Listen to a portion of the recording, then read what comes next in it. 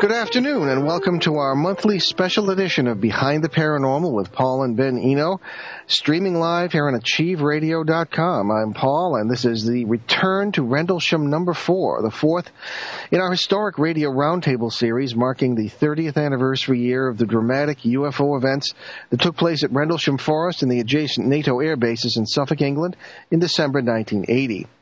On our panel today are eyewitnesses to the incident, former U.S. Air Force personnel John Burroughs and Jim Penniston.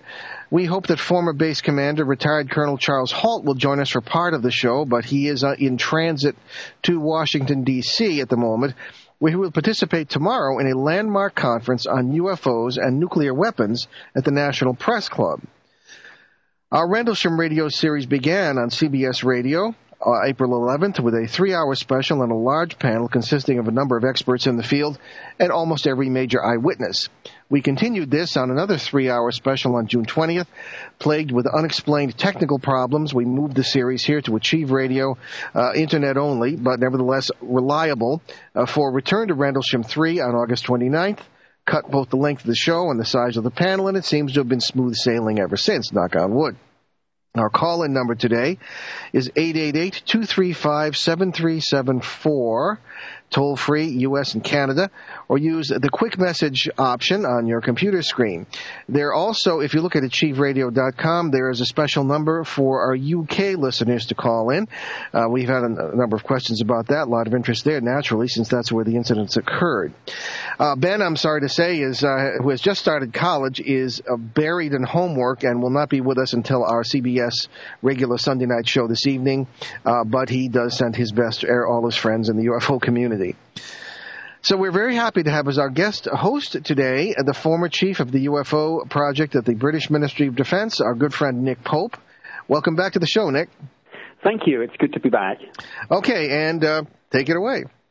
Okay, well, for listeners who are maybe new to this, I just want to start off by giving a very, very brief summary of the Rendlesham Forest incident, or the Bentwaters incident, as it's known to most U.S. people. This is clearly Britain's most interesting and compelling UFO incident, both in terms of the number of witnesses and the reliability of those witnesses, trained military personnel, security police, law enforcement personnel. The incident happened over a series of nights in December 1980, so we are, as you said in the intro, in the 30th anniversary year, and I'm going to be coming back to that theme and talking about various events which are going to be pegged on that anniversary. Events kicked off with the sighting of strange lights in the forest, which some people attributed to a crashed aircraft. When personnel went out to investigate, they found not a crashed aircraft, but a landed UFO. Not lights in the sky, but a structured metallic craft, something which some of the witnesses got close enough to touch to see symbols on the side. And we're going to be talking to some of those witnesses this evening. The UFO returned on a subsequent night where the witnesses included the Deputy Base Commander, Lieutenant Colonel Charles Halt, and we hope that Chuck's going to be joining us, of course, later in the show. In his own words, and I think this is important, he went out there, this is a direct quote, to debunk this UFO nonsense. He couldn't debunk it because he ended up a witness to it, and remains to this day one of the most senior military personnel to have seen and reported a UFO whilst on duty. Both the United States Air Force and the Ministry of Defense launched investigations, and we're going to be getting into a little bit of that later on. The MOD's Defense Intelligence staff assessed radiation readings taken at the landing site as being, quote, significantly higher than background. Some of the subjects that we're going to be covering this afternoon include recent remarks by Colonel Ted Conrad, which perhaps have put a slightly different perspective on events, a BBC Inside Out radio broadcast, which did not find favor with many of the witnesses, And indeed, as you mentioned, the UFOs and Nukes press conference that's going to be held tomorrow at the National Press Club in Washington, D.C. So with that brief intro from me out of the way, what I would like to do first of all is maybe go to this story about Colonel Ted Conrad, because this is quite a controversial thing. Ted Conrad was the base commander at the time of this interview, and a British researcher, Dr. David Clark, recently published an interview with Ted Conrad in which he made some fairly critical remarks about the incident itself and about Colonel Holt's view on all this, and I hope that Chuck's going to come in on this later if he can join us. But first, because both of them have recently posted a joint response to this, I would perhaps like to turn it over to Jim Penniston and John Burroughs to maybe give their response to Colonel Ted Conrad's remarks in which he basically said, look, this was a non-incident, it all got blown up out of proportion, and he disputes many of the claims that have been made. Jim, John, would either or both of you like, please, to respond to that? You wanted to go, John, or you want me to, or what? You go ahead and go first, and I'll finish. Okay. We did a joint statement on the Justice side. And by the way, Nick, it's nice to be back on a show with you. Thank you for the intro. Yeah, we fully support Colonel Conrad. That's what our statement said. And to see, the interesting thing is we believe that Colonel Conrad is telling 100% the truth, and he's seeing it like he knows it. But unfortunately, there was probably, in near as we can tell, John and I, there's probably about 6 investigations going on at that base at that time. And from Colonel Conrad's perspective, everything he said is probably exactly the way, he had in the letter. Matter of fact, I recall the meetings that he described in there with me and what was discussed, and that was all accurate. I have no dispute over that. But unfortunately, when OSI gets involved, the base commander doesn't necessarily know what's going on. That's okay, and sorry to interrupt you. I've seen your statement, but for listeners, you mentioned the fact that you thought there were maybe 6 parallel investigations running.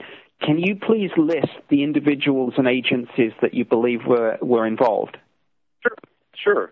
Well, there was Colonel Conrad's investigation. There was Colonel Holt's investigation. There was Colonel Williams' investigation. There was Malcolm Zickler, the Chief of Security Police investigation. There was OSI investigation. There was an unknown entity investigation that was also either from the State Department or another U.S. agency. And, of course, there was the British investigation going on. Thank you. All right, so why don't we continue with that was Jim Penniston speaking, I believe, and John, what's your comment on this aspect of the situation? Colonel Conrad. I'll go a lot deeper into it because I was actually in the middle of it, and what I mean by that is it's probably been a year ago, and I don't have the dates right in front of me, but Dave Clark and Ian Ripath had been getting back and forth with me trying to find information out on email. And I'm not afraid to talk to anybody, even the people that especially Ian Ripath, I feel disrespect us. Dave Clark hasn't done it as much. He tries to show where he puts stuff on both sides. But Ian's pretty much one way, and he just tries to take any little thing that you'll say. And, well, I won't be surprised if something's on his website today. But anyway, getting into it, Dave Clark asked me about Colonel Conrad and stuff, and I told him, and I had some information on where he might be, why don't you contact him yourself first and see what you got. And what he did was he wrote him a letter. And Colonel Conrad got back to him in a letter form. And after the letter form, he talked to him back and forth on email also. But the interesting thing was, the deal was that it wasn't supposed to come out. In other words, it was ask him some questions, get an idea of his stance on it, but it wasn't supposed to come out public. And so after this went back and forth for a while, I got his email and I got in touch with Colonel Conrad. And this summer, I was able to go down to Texas and meet with Colonel Conrad, and I'm going to go ahead and say that now just because after what Dr. Clark did, Colonel Conrad ran for cover, and I doubt very much if he'll ever get him to say anything again. And my whole goal was to try and get Colonel Conrad to come out and at least make a statement, that he knew what he was going to be on the record. And unfortunately now that's not going to happen. But I did actually get to meet with Colonel Conrad this summer. And I'm not going to go into great detail on it because when I talked to him again, it was more like off the record at that point. But what I will say is this. It was clear that there was some investigations going on, and then Monroe Nevels even said that he was brought into it prior to going to the Officers Club that night with Lieutenant England, because Colonel Conrad wanted them to go out and look in the forest, and that's when they spotted something again, and they went over and got Colonel Halt's group, and they went out into the forest. But there was clearly, and this was always one of the things that I always kept bringing up, how could the wing commander, who's on record saying that he had no idea what was going on, including Colonel Hall's memo, not know what's going on? And what clearly was going on was it was passed down, and it was passed down to other agencies, and OSI was the main lead agency from the base that was working on this, and they were kept out of the loop. And I can't say for sure whether it was purposely or they didn't want to know or it was just done that way, but they were clearly in an OSI investigation going on, and that was the group that was working on the base, not Colonel Conrad and Colonel Williams overall. Colonel Conrad did start to look into it at the beginning on orders of General Williams, but OSI took it over, and the lead point guy on the whole investigation that was going on in the base after the incidents was Malcolm Ziegler on OSI. Was Colonel Conrad, everyone, but was Colonel Conrad present during that entire period on the base?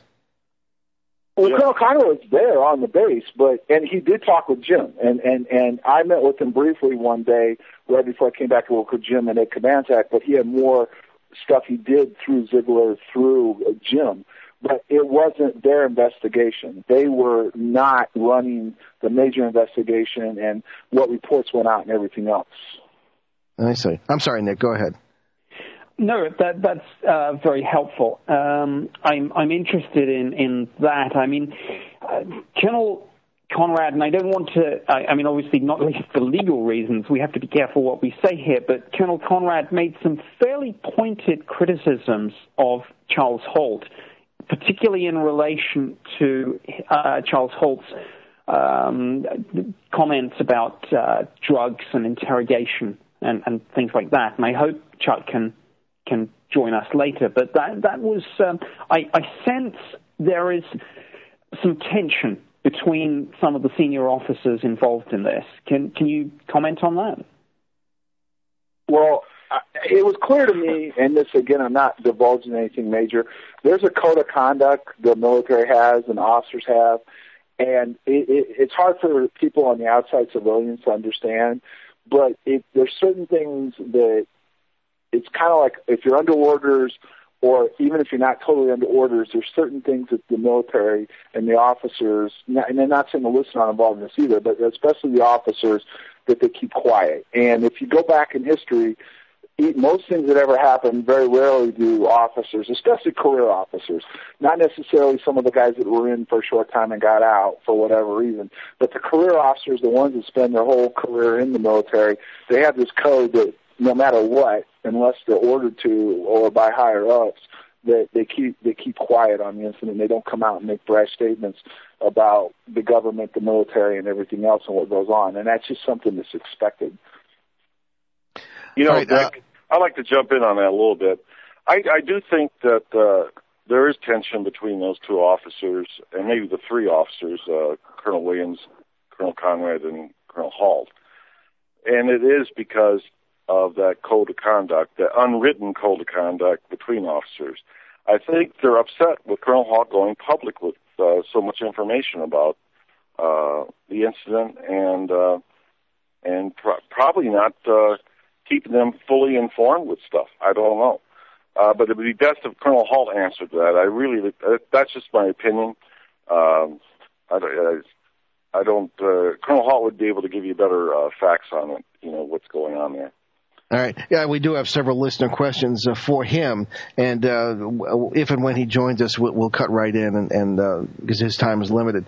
Gentlemen, if we get, let me just restate, if we could, the usual policy. Just please identify yourself before you speak. I know there are only two of you. Nick kind of stands out, but yes, my British accent is probably you'll know it to me. But yes, I know. If Jim and John, if you could just say which one of you is speaking, that would be helpful. This is Jim, and I know why you guys are confused, because we're both from Illinois. We got the same accent, right? Well, here's someone from Phoenix. His name is Thomas Redelman, and he sent in a question, and it has to do with the next subject I thought we might want to begin to discuss at some point, at least in this show, is what happened afterwards, the aftermath, the investigations, because we've been talking about the investigations. This, Mr. Redelman asks, he's from Phoenix, the government covers up a lot. He says, I have seen at first hand an instance that was at Giant Rock in Landers, California. A person I know was injected with a substance from an unknown source that caused him to glow a fluorescent green, caused burns on the hands and feet, and was extremely painful. The government covers up what they know. The green glow continued off and on for 6 months. Well, that's a new one. I mean, I don't think that happened to you fellows, but I mean, as far as the investigation was concerned, were you drugged? That's a common question in this case. Do you remember anything of that sort occurring to yourselves or any of the other witnesses? Well, not initially. I mean, we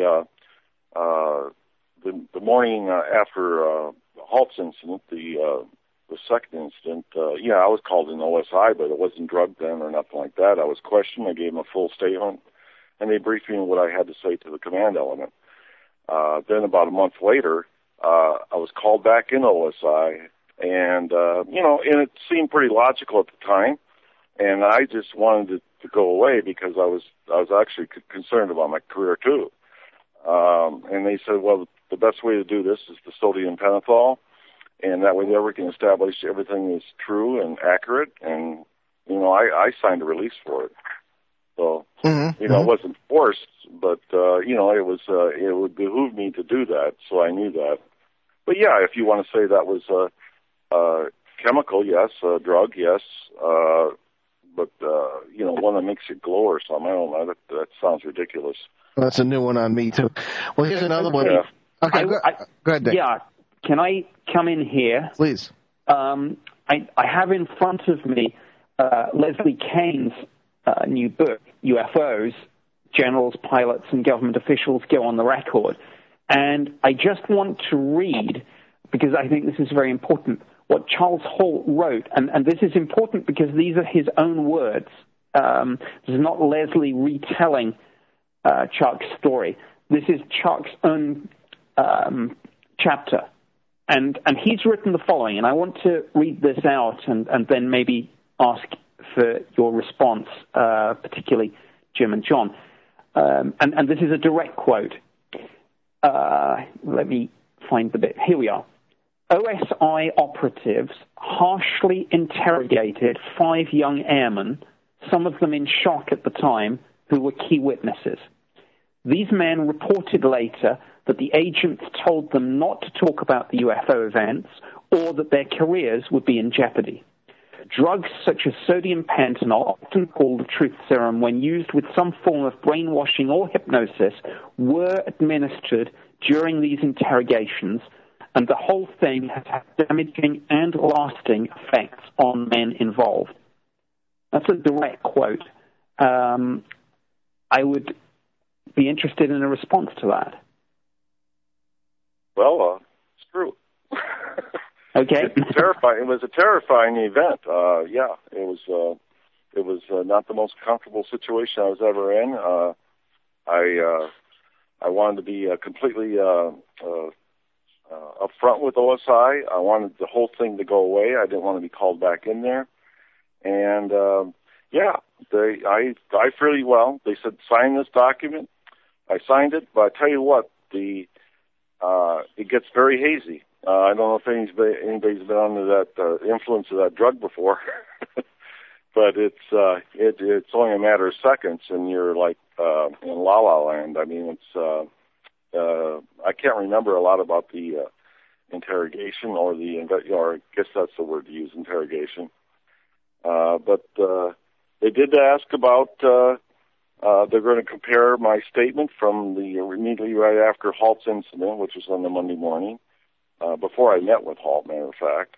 And, that was part of it. And the rest of it I just don't remember. Was it traumatic? Absolutely. It depended, I think, how long you were in the military at the time, how well you handled it. I think that also about your mental state before you went in the military, how well you handled it. Some handled it better than others. I find that the younger airmen had more difficulty with it. I agree with Halt's statement. Well, what alarms me is that from my military experience, the use of sodium pentothal is generally limited to times of war or extreme emergencies. So, I'm sorry. Go ahead. No. Go ahead. It's just that's just more in the nature of an observation. This is a couple of things I want to bring up. Okay. My experiences, I came in and talked to Colonel Conrad. I don't remember being interrogated or anything else. I've been told by a couple of other people that were involved that I was there. But here's a couple of things that I don't think have been touched on enough. Number one, why were they doing that to us? Okay, and that's the first question you should be asking. Number two, we are citizens of the United States, and we were on active duty in the military doing our job, so we weren't doing anything wrong. So right there should be a congressional investigation done. You have a full-blood colonel now, the retired, said that we were interrogated. And that's enough right there for an investigation, forget everything else, because that's not the way you treat citizens of a country. And the second thing is if they were doing that, they were looking for something. So that means they had no idea what was going on either. So, all right. I mean, those are two important points. Very much so. You've raised a very interesting point there, and it's a point that I want to pick up on. Now, I don't know if in America you use the same phrase that we use, but in the United Kingdom we have something called the military covenant. Now, the military covenant basically says this: because men and women in the armed forces go above and beyond in terms of what they do, just about everyone else, and sometimes obviously have to make the ultimate sacrifice. The point is that the chain of command, this is the covenant, the chain of command owes them in return a kind of contract, as it were, that they must be properly trained, properly equipped, properly looked after if things go wrong, and that's the key point. And the key point about the military covenant as well is that the duty of care is owed to the men and women of the armed forces, not just by the chain of command, but by the nation as a whole. Now, I know that some witnesses have called for congressional hearings on this. I know that there's even talk of legal action. Again, do you feel that you were let down perhaps by the chain of command? And I don't want to get into naming names for legal reasons, but I want to address this whole military covenant duty of care issue. By all means. Yes, we have the same thing. We have the same thing in the United States Air Force as you folks do. And I tell you what, there's no problem mentioning names as long as everything you say is true. Okay. Nick, that's how it works. I tell you what, I talked to Colonel Williams, Major General Williams now, retired, a few weeks ago. I can't tell you what everything he told me because a lot of it was confidential and he wanted it that way. But he did say that we were treated very, very unfairly. And they knew that. Okay, they knew that they did not do their job that way. So, and it's not just General Williams. I hear it from Colonel Halt, the same thing. Colonel Conrad feels the same way. So everybody knows that they did not uphold their end of it at the time. So if that's what you're going with that. Yes, they're all aware of that. Yes, and I want to again, this is from Chuck Holt's chapter, so this is his own words, not Leslie Kane's retelling of it. This is his own words in Leslie Kean's book, he goes on to say, other witnesses may have been exposed to high doses of radiation from the landed object. Some have health problems and struggle with personal issues to this day. Now, you're probably familiar with that, and I'm sure you've read Leslie Kean's book. But again, if either Jim or John would like to respond to that, the whole incident of the whole issue of exposure to radiation. Okay, we'll have to hold that till after the break. We have a break coming up, and we'll get right back to that as soon as we return. You're listening to Behind the Paranormal with Paul and Ben Eno on AchieveRadio.com live streaming, and we are in our Rendlesham special number 4 with Jim Penniston and John Burroughs and our good friend Nick Pope, who is our guest host today and anchor. And we'll be right back. Stay with us as we continue to discuss this mind-boggling case from 1980 in Britain. Be right back.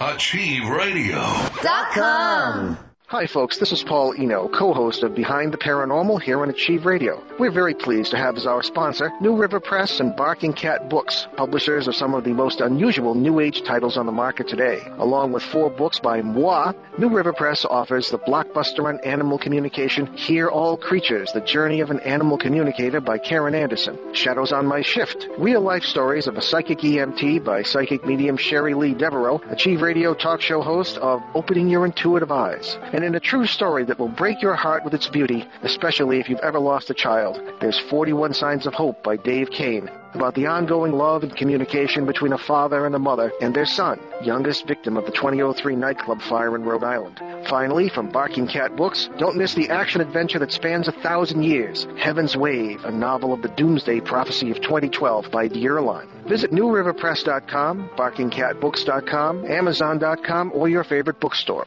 The divine name is a universal sound that, when intoned, has the ability to bring harmony and healing to ourselves and the planet. Discover the power of this lost sound through the new book, The Divine Name, by Healing Sounds pioneer Jonathan Goldman. With a foreword by Greg Braden and a free instructional CD, this groundbreaking book can take us to a new level of evolution. Go to www.thedivinename.com and discover The Divine Name. Hidden deep within you is an unstoppable power. If you want to deepen your relationships, supercharge your productivity, and enjoy more life energy than you've felt in years, then visit LetNothingStopYou.org to learn more about Secrets of Being Unstoppable by Guy Finley. This new audio program will give you the knowledge you need to enjoy the happiness and success your heart longs for. That's Guy Finley's Secrets of Being Unstoppable at LetNothingStopYou.org.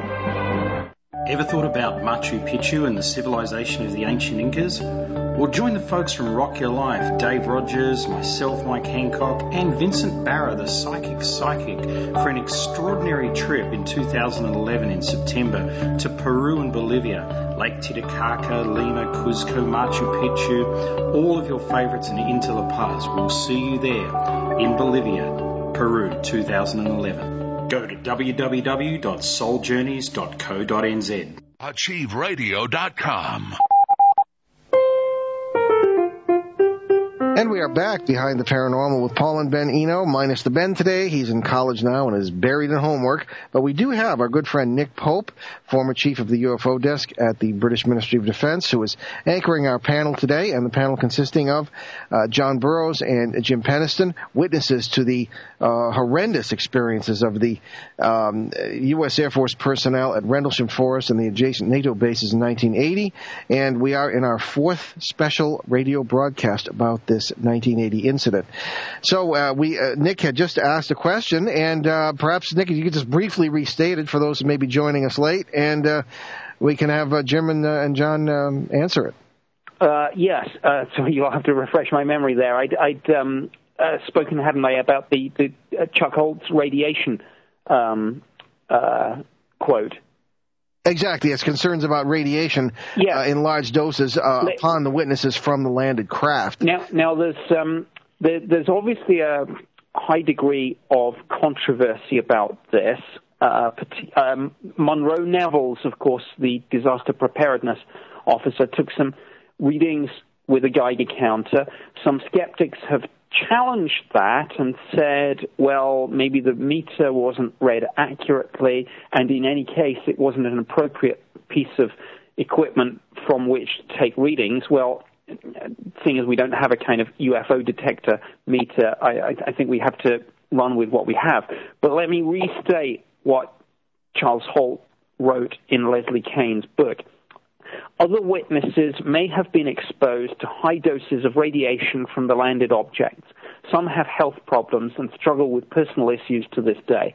So again, I just want to pose the question to the witnesses, to John and Jim. Do you feel that that's an issue with yourselves and others? And do you feel as well, this is, I think, an important question, do you feel that Charles Holt going on the record in a book which has a foreword by John Podesta, for goodness sake? This is not a sort of new age book. This is a mainstream book with a foreword written by Bill Clinton's former chief of staff. Do you feel that those quotes maybe might open the door to congressional hearings? Go ahead, John. All right. Well, first of all, on the radiation, okay, here's the take on it. The tape that Colonel Holt made out there showed that they were getting readings of higher than background radiation. The readings had been taken and looked at, and by Linda Howe did it, by a guy that worked in the radiation field, and he clearly said they were above background. I mean, you can't dispute it that it's on the tape. You can hear the readings being given out. Now, how high it was at the point when they took the readings that night, it wasn't high enough to do severe damage to the people that were out there in the field that evening. But what exactly was it when we were there? No one will know for sure. But the interesting thing that came out from this guy was, and this was just a question asked to him, was that did we have anything that was capable of the type of radiation that we had in service that was able to fly or be involved to leave those traces? And his comment was no. We've had health issues. One of the things, I had some vision problems, and when I went in to have it checked, the first thing the guy asked me was, had I ever been exposed to radiation? But we've had health issues. It's clear the government knows something happened to us, because we were talking about this earlier. They're aware of that we've had health issues, we've had problems, but they've done nothing. And the other interesting thing is everyone makes this big deal. The skeptics have come out and picked at us, but our government hasn't picked at us. No one from the government stepped in and said that didn't happen. No one's come in and tried to give an explanation of what it was. If you look at some of the incidents, even the one here in Phoenix where I live, they stepped in a few days or a week or whatever it was later and tried to say it was flares in the sky.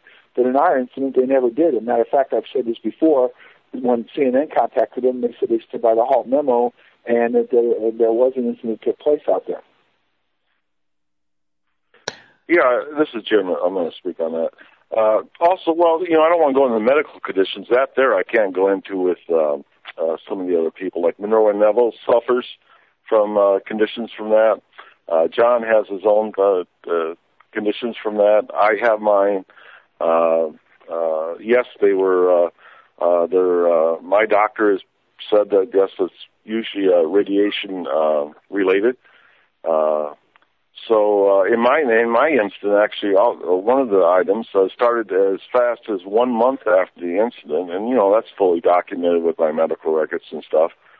And yeah, it's been ongoing, and whether wherever they're using it for an instrument was accurate, I think is academic at this point. I mean, yes, we were affected by radiation levels out there that were not of ordinary radiation levels. Background radiation. So, yeah. May I just ask a question quickly here? John or Jim, was there any other activity in the line of duty in which you would have been in contact with radiation beyond the normal levels, such as you apparently have experienced? No, not for me. Okay. Well, and mine all happened right. I'm sorry, this is John. For me, mine happened right after the incident. So no, I mean, the problems I had were, quickly after the incident continued on. So, and being that I'm not security, I mean, if you were security and you worked in weapons storage areas, they could try to use that against you. But I didn't actually work inside the storage area, so I was never near any kind of device or equipment that would that have radiation, that type of radiation anyway. All right, very good. That's just a question I thought might come up. I'm sorry, Nick. Go ahead. Yeah, I'd like to move on now, if I may, to the recent BBC Inside Out broadcast, which featured Ian Ridpath. Again, putting forward maybe the lighthouse theory, which is, I guess, out of all the skeptical theories that are doing the rounds, and maybe we'll come on to some of the other ones later, like burning trucks of manure and police cars with their lights flashing. We'll come back to that. But the lighthouse remains the main skeptical theory to date. And the BBC radio show gave Ian Ridpath some airtime to put this forward. And again, just really with no preface from me, I would invite Jim and John to maybe respond to that. Well, this is Jim. I'm going to respond first because it's really there's two different incidents with Rendlesham. There was the first night, and of course the what happened on the third night. And John was involved in both of them. He's the only witness that was involved on both nights. The first night, well, where we were at, and we're going to clearly show this because it's how absurd it is. On the 28th of December, anybody in England's welcome to come out there to Rendlesham Forest, and we'll be glad to show them exactly the route we took. And at no point from 50 yards past Eastgate you can ever misidentify the lighthouse with what we've seen. The first thing that security forces do, whether you're law enforcement or security, you acclimate yourself to the surroundings at night. Okay, that's the first thing you do when you start working at the base. And we knew where all kinds of things were at. We knew where towers were at. We knew where lighthouses were at. We knew where the highway was at. We knew all those things. That's just part of being a security force member. So you don't go ahead and have anything that would distract you. It's just totally absurd. If he wants the skeptic wants to go on about the lighthouse, fine. He's got a lot of explaining to do. I mean, what about the impressions in the ground? What about the craft itself? I mean, this is not a light in the sky story. It's actually sort of insulting because we were all experts in identifying silhouetted aircraft, whether they were NATO, whether they were Warsaw Pack. We were constantly trained on this. I mean, like every month. I mean, there's just there's no way we could misidentify a lighthouse. I'm sorry. It is so ridiculous to even bring that up, Nick. I know it was on the BBC. I know that John has some really strong feelings about the individual that was that reported that. I guess he went out there with the reporter to, re-see a lighthouse or something. I don't know what he was expecting out there. But we knew exactly where that lighthouse was. And we also knew that there was other things that were flashing around too, I mean, we had towers. I mean, those were all obvious to us.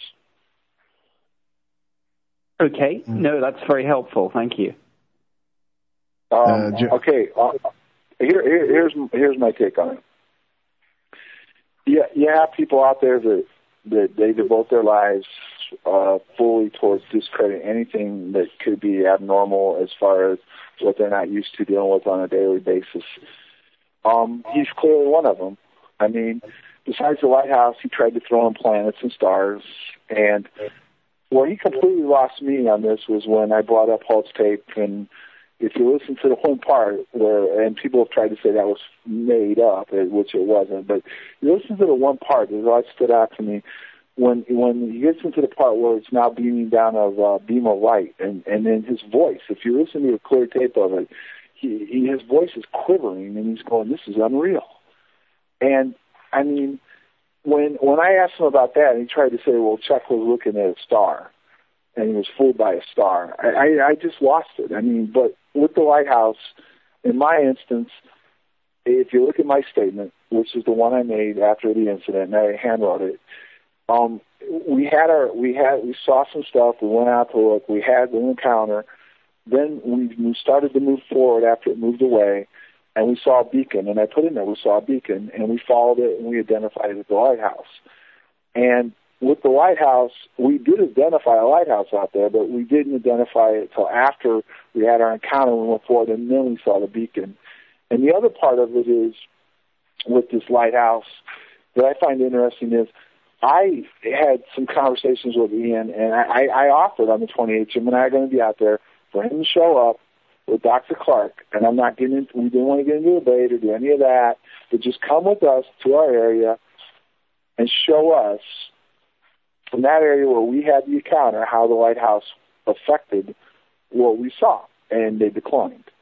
So not getting into the third night or the second night, that lighthouse was not what we were dealing with when we went out there, and they know that. And so for them to keep hammering away on that lighthouse, it's insulting, and it's just insulting. So that's my take on the whole thing. Okay, thank you for that. While we're talking about lighthouses, maybe address the two other skeptical theories which have been bandied around, which is the Kevin Condy. I'm not sure if I'm pronouncing that correct, Condy or Cond, theory that he was responsible for this, for some sort of prank involving a police car with its lights flashing but with the siren not blaring, and the burning truck of manure. I'm slightly biased on this myself, and I will probably get criticized for this, but I'm kind of going to personally maybe disparage those two theories before I even ask for your comments on this. What I think is interesting about all of this is that for people who make claims about UFOs and say we've seen unusual things, skeptics kind of say, well, there's, prove it. There's a kind of bar which they set fairly high, and they say, well, we want some evidence. What strikes me as kind of interesting about this is actually, when you look at the Kevin Condy theory, or the burning truck of manure theory, we don't even know, and this is a really interesting point, we don't even know whether these incidents actually happened, because what we're dealing with is a single individual making a claim. We don't even know that these things happened, let alone whether they happened, if it had a bearing on the whole incident. So what I'm saying is, before we even ask the question, could Kevin Cond's prank have explained the Rendlesham Forest incident, we actually have to ask a far more fundamental question. Did his prank actually ever take place? Because it's only his word for it. Responses, please? Well, I don't have it. This is Jim. I have no idea whether that took place or not. The first time I heard it was a few years back on a story that came out on the internet, and I was thinking, okay, well, And obviously no one did any type of investigation with Kevin on that. And I happen to know Kevin Condy. At least someone should have asked him, like what night it was. Maybe some more basic information, like where was it? Where were you located? None of that stuff was even asked. And could it have happened? Sure, I imagine it's possible. It just wasn't pulling pranks around that air base at that time with the resources that were on that base was not prudent. It's something that you would not. I find it hard to believe, as far as with another policeman. Yeah. Okay, let me. This is John. Sorry, this is John. John. I'd like to comment. John, sorry. First of all, Kevin Condy wasn't on our flight, and if I'm not mistaken, at the time, he was in the back office. He may have been just coming out of the back office, but he was in the back office, and I'm not sure which department he worked in, but it had something to do with training. And he definitely wasn't on our flight. So on our night, he wasn't out there driving the patrol cars. The two guys on duty in law enforcement were Sergeant Steffens and I. So we can throw that one away. Now, I don't believe I've ever heard his name mentioned on the Colonel Halt's night, because I don't believe he was law enforcement that night either. So the fact that if he ever went out in the woods and played a prank like that is irrelevant when it comes to what happened to us. And the manure thing was a joke because some guy made a statement, and I contacted the reporter who did it. He said that, some guy made a statement. My editor wanted me to print it. I did it. I didn't even follow up. I kind of asked him if I should. He said no, and I just threw it out there. And that goes back to the BBC report where they just took Dave Clark and Ian Redpath, and they went ahead and went out and did something, and they didn't have the courtesy to have anybody that was out there on. So, I mean, it's all biased the way the majority of the news, the mainstream news, does their business, and that's just what we have to deal with all the time. Okay, thank you for that. That's very helpful. What I would now like to do, and you alluded this, I think Jim, you alluded to this. We're obviously approaching now the 30th anniversary. You mentioned your own personal plans to come back and mark this. Now, I know that there's been a lot of talk about press conferences, TV shows. Some things may happen, some may not. Can I ask, again, Jim and John, what are you personally going to be doing to mark the 30th anniversary? Well, we're going to be going over to England on the 28th of December. We're going to be out there. We invite, we have people, that are interested in it, British citizens, and they should be interested in it, that want to see, the route we took, exactly how it happened, and we'd be glad to explain that with them. And we have put an open invitation out to that for whoever wanted to show up on the 28th over there. I think it would put a lot of things in perspective also for them. The other thing about the anniversary, we feel that we need to go back over there, John and I. We haven't been there since the night of the incident. That was the last time that both of us were in that forest together. So, we feel compelled to do that. How do you think that's going to affect you emotionally? That's going to be quite a thing for you, isn't it? Yes, and John and I have talked about this on the phone, and I think it's going to be a very emotional undertaking there. We're not sure how we're going to react. I'm sure that, like with everything else with the military, you always get total flashbacks out of it, what was happening. It doesn't seem like no time went by. And I'm sure that'll be part of what's going on out there. But the real unique thing about Rendlesham at this time is the forest has regrown. It's back the way it was, the way it looked in 1980. So that'll even put more significant impact on how John and I handle that situation out there. This is John. The other thing, too, it's interesting, is from what I understand, the lighthouse is getting ready to be decommissioned. I'm not sure if that's a fact, but I've been told that. So besides the fact that Jim and I have never been back out there together, and it'll be good for us to do that, and both of us have had some kind of feelings that we need to be back out there on the 30th anniversary.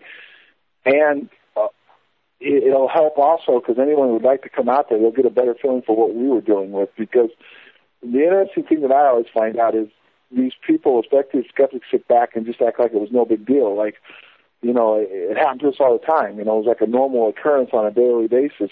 Well, we came on duty and we were expecting this to happen and, you know, and everything else. Well, we had to make a lot of decisions in a hurry as far as something started happening. We went out, we tried to deal with it as best as we could. We had some strange things happening to us.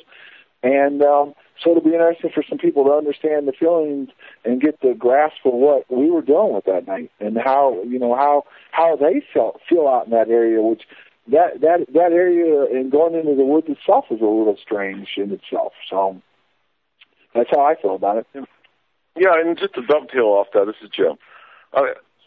I don't think that's one thing that's never been really described. I mean, you hear the media and everybody else talk about all the UFO sighting at Rendlesham, and a lot of people have told me how neat that would be and how unique that is.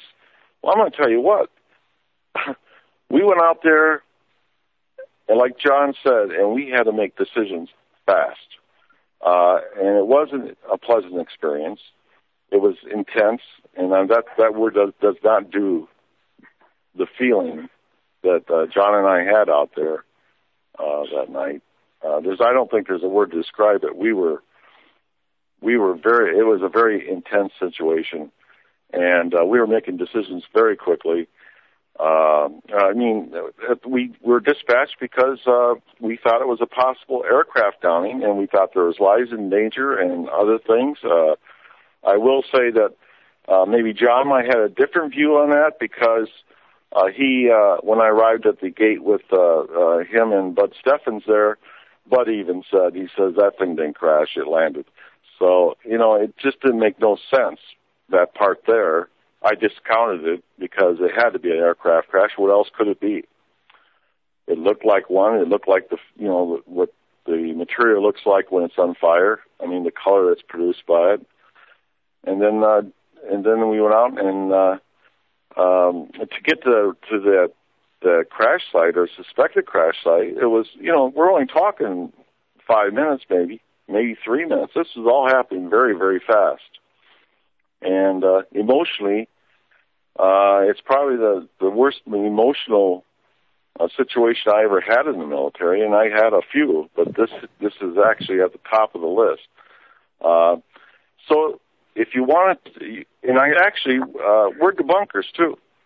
The last thing that we're going to do with those type of high value resources at those bases and our war mission and what we were supposed to do in an event of wartime, the last thing we're out there for is to chase lights in the sky or stuff like that. It's just so absurd to even think that we were out investigating to make sure there was not anything out there would jeopardize the security of the resources or the personnel at that base. At a certain point, that's when it happened. And that's when I knew that was an aircraft crash. That's when an investigation began. And John and I had something that we had never encountered before, something that nobody else should ever have to encounter. And, yes, very disturbing situation for us. And I'm sorry, this is John. I want to add one more thing.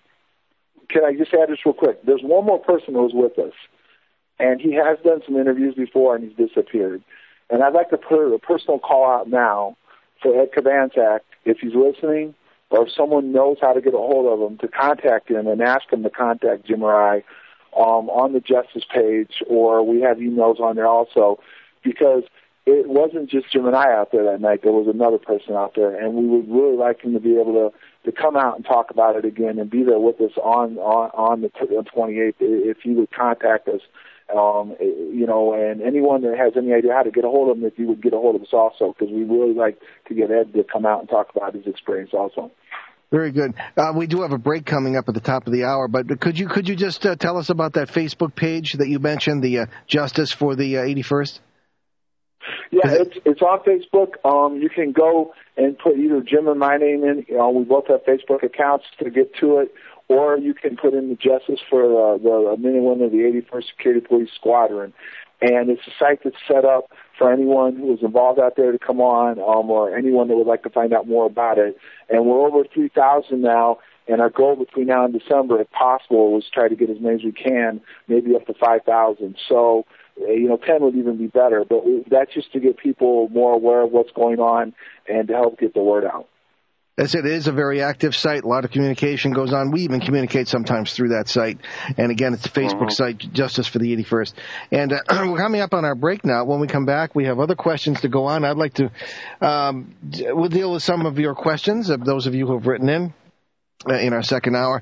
And Nick will continue carrying us along as ably as he has been. And we're going to get into some very interesting, deeper areas of this case, and with our guests Jim Penniston and John Burroughs, and of course Nick Pope. You're listening to Behind the Paranormal with Paul and Ben Eno on AchieveRadio.com, streaming live all over the world. And we will be right back after our top of the hour break with our Return to Rendlesham number 4 radio special. Stay with us.